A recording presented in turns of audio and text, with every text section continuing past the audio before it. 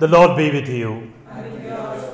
A reading from the Holy Gospel according to St. Matthew.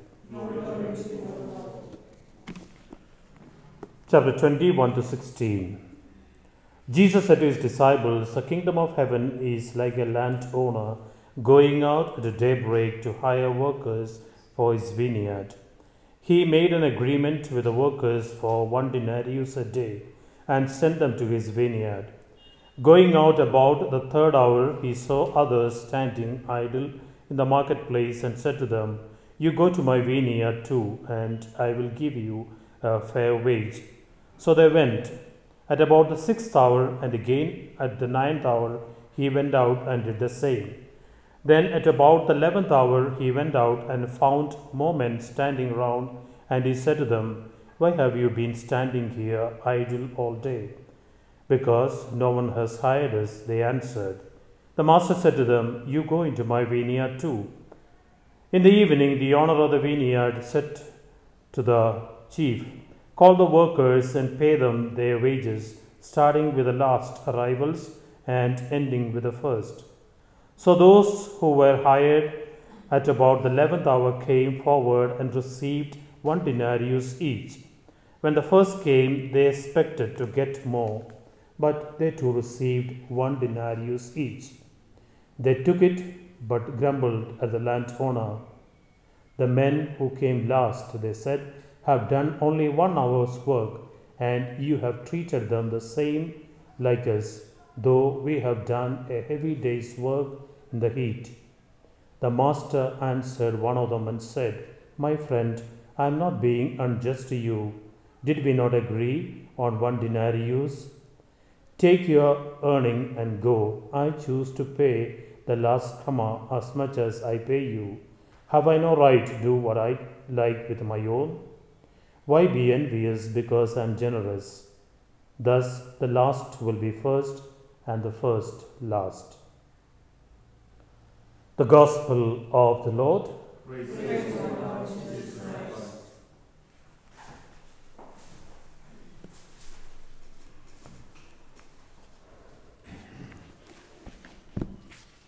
We have two wonderful passages today. The first reading is from the book of Gideon. We know Gideon was one of the first judges after Joshua and leaders to set Israelites free from other leaders. But Gideon was not the best example by himself. He had many wives and especially a concubine in Shechem. And this is the first of the parables in the Bible. The parable of the trees, it is called. We need to understand the background a little.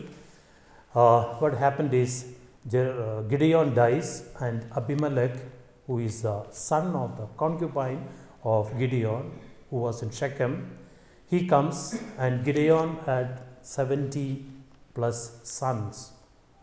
And Abimelech knew that one of them would become king. So he comes, he does a nice talk to all of them. It is better that one of us rule, and they believe his false words. And what Abimelech does is he kills all of them, all the 70 plus. And only Jotham, the youngest, hides and escapes. And Abimelech has got few false and foolish supporters with him. They come and tell him, "Yes, you be our king." And Abimelech is going to be the king. And the parable of the trees is in the background of this, that Jotham comes up to the mountain of Shechem and narrates.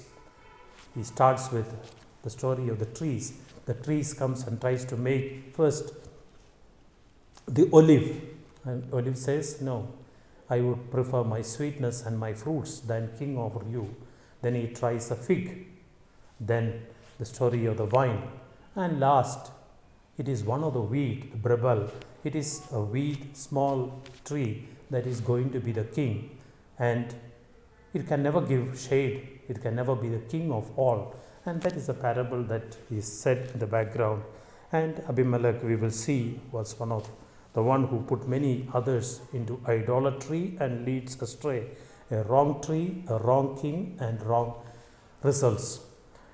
Let's come to the gospel of today. This is a parable that is often wrongly interpreted. We don't understand the right purpose. It's a master going out to look for laborers. He goes out early morning. In some translation, the Lord says he goes out in the early morning or the first watch of the night. We know the Jewish count is first watch is 6, 3 hours, then 9, 12, 3 and 6. So a day's wage is usually from morning to evening 6. So the master goes out early morning. I am sure many things happen when we are early. And God is always early, the first and early, especially with our lives and whenever He does anything. Let's look at the story. Laborers are called first hour, that is morning 6, 9 o'clock, then again at 12, again at 3 and the 11th hour. 11th is the 1 hour before the 12th hour, which is 6 o'clock, that means 5 o'clock. They are called and all work. And we know the Jewish custom of 1 day's labor, 1 day's wage is 1 denarii. And that is what they agreed to. But there is sadness. I am sure the sadness here very clear. It is not that they got less, but the sadness is others also got us like them. Dear friends, when you look, let's look at the wrong interpretation of this parable. Very often many say, it is enough that I get converted at the 11th hour. I will keep on living all my sins, all my evil, and I will wait for the last hour, maybe previous day that I die. Only if we knew that time and date, we could have all programmed ourselves to live such a life. I will go on till the 11th hour, and 11th hour I would get converted. I remember always when I read this passage, once when I went to make confession in Father Julius, he was not well, so in his room, there's a nice sticker outside his room. It says, if you plan to make amends or converted at 11 o'clock, beware, you may die at 10:30. I'm sure we will never ever know. Let's look at this passage again. This is also in the background of the Pharisees who couldn't tolerate sinners and tax collectors coming to the Lord who were in sin, but today is the 11th hour. And these were laborers who were with the Lord, practice everything, but never happy in themselves, never with the Lord. Which is easier? If you look at this passage, it's very clear what happened to the early laborers, early called wagers. It is not that they got less, but the reason is when they looked at the others getting equal to them, there is some feeling inside. We call it J.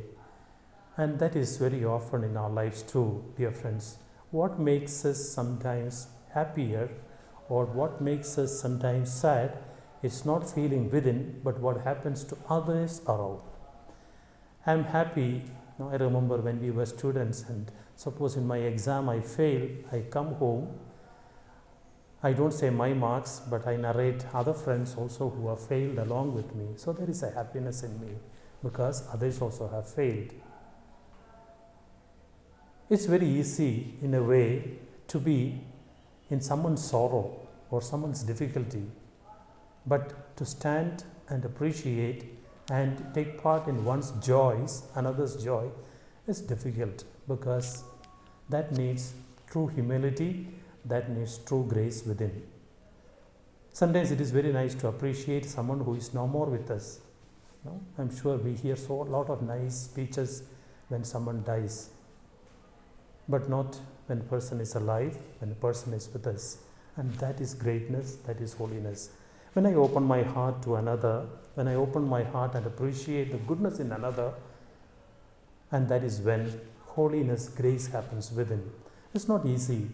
I'm sure when I see something which I long for, and when I see the goodness in another, more than me, more than I have, I'm sure there is a humility that is required. And that is where grace falls, and that is, dear friends, let's just look into our own lives. Where am I? Early to the Lord? First hour, second hour, or am I waiting for the 11th hour? The Lord comes early to me. I need to move to Him early. Let's move our lives and let us appreciate what God gives to me and the goodness that is around.